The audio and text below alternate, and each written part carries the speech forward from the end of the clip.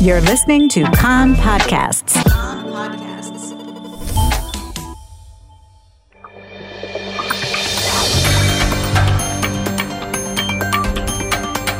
You are listening to the English language news of Kan, the Israeli Public Broadcasting Corporation.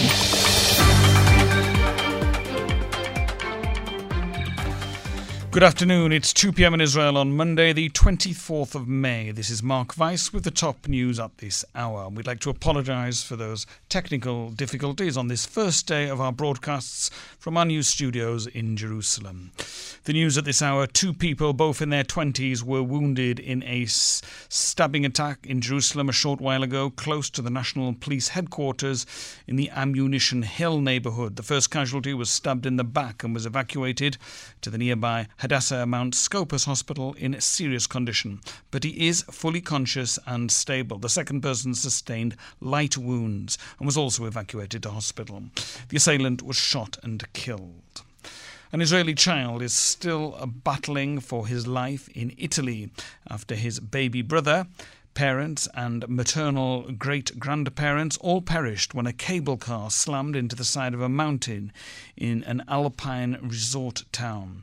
The incident in Stresa occurred around Sunday afternoon as the cabin with 15 people on board and a maximum capacity of 35 was about 100 metres from the summit. 14 out of the 15 passengers, including 5 Israelis, lost their lives in the incident.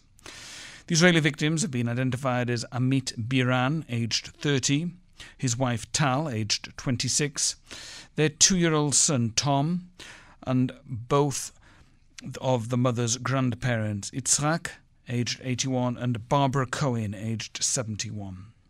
The only survivor of the tragedy is the young couple's 5-year-old son, Eitan, who was very seriously injured and is currently hospitalised at Turin's Regina Margherita Hospital. The child is currently being cared for by Amit's sister, Aya, while Tal's brother and father were set to fly to Italy later in the day. According to relatives, Amit and Tal lived in the city of Fabia in the province of Lombardy in northern Italy. Amit studied medicine there and worked as a security guard at a Jewish school in the city. All the coronavirus-related restrictions will be cancelled in 8 days on June the 1st, with the exception of the restrictions on entering and leaving Israel. Health Minister Edelstein announced last night the decision not to extend the restrictions because the infection rate in Israel has remained low, even after commerce and schools were reopened. In the next 2 weeks, the Health Ministry will discuss whether to continue to require people to wear masks indoors. The Israeli police began a large-scale operation last night to locate people who took part in acts of violence and disturbances throughout Israel during the operation in Gaza. The operation, called Operation Law and Order, will continue for a week, and thousands of police and border police troops will take part, including reservists. More than 1,500 people suspected of taking part in the disturbances have been arrested in the last 2 weeks, and about 150 suspects have been indicted.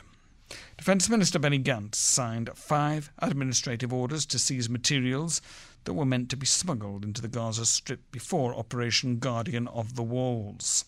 He also signed an order to seize gold valued at more than 1 million shekels that was most likely meant to fund terrorist activity in the West Bank.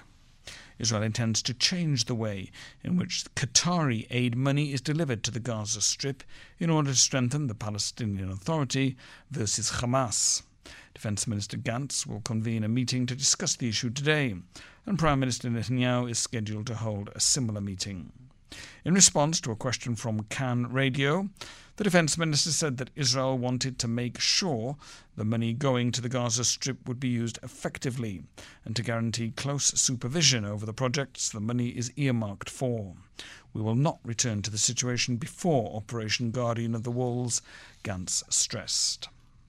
The Defence Minister approved reopening the Jalame crossing at the northern entrance to Jenin in the West Bank. The crossing was closed because of the coronavirus crisis and will likely be reopened next week at the latest. The closing of the Jalame crossing was very damaging to Jenin's economy. The Arrangements Committee for discussing Yesh Atid's bill to form a state commission of inquiry headed by a retired judge to investigate the Mount Meron disaster.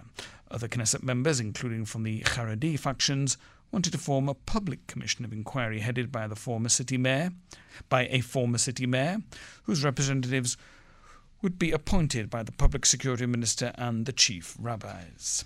That's the news from Kan Reka, the Israel Public Broadcasting Corporation. Join us at 8 p.m. Israel time for our 1-hour news program.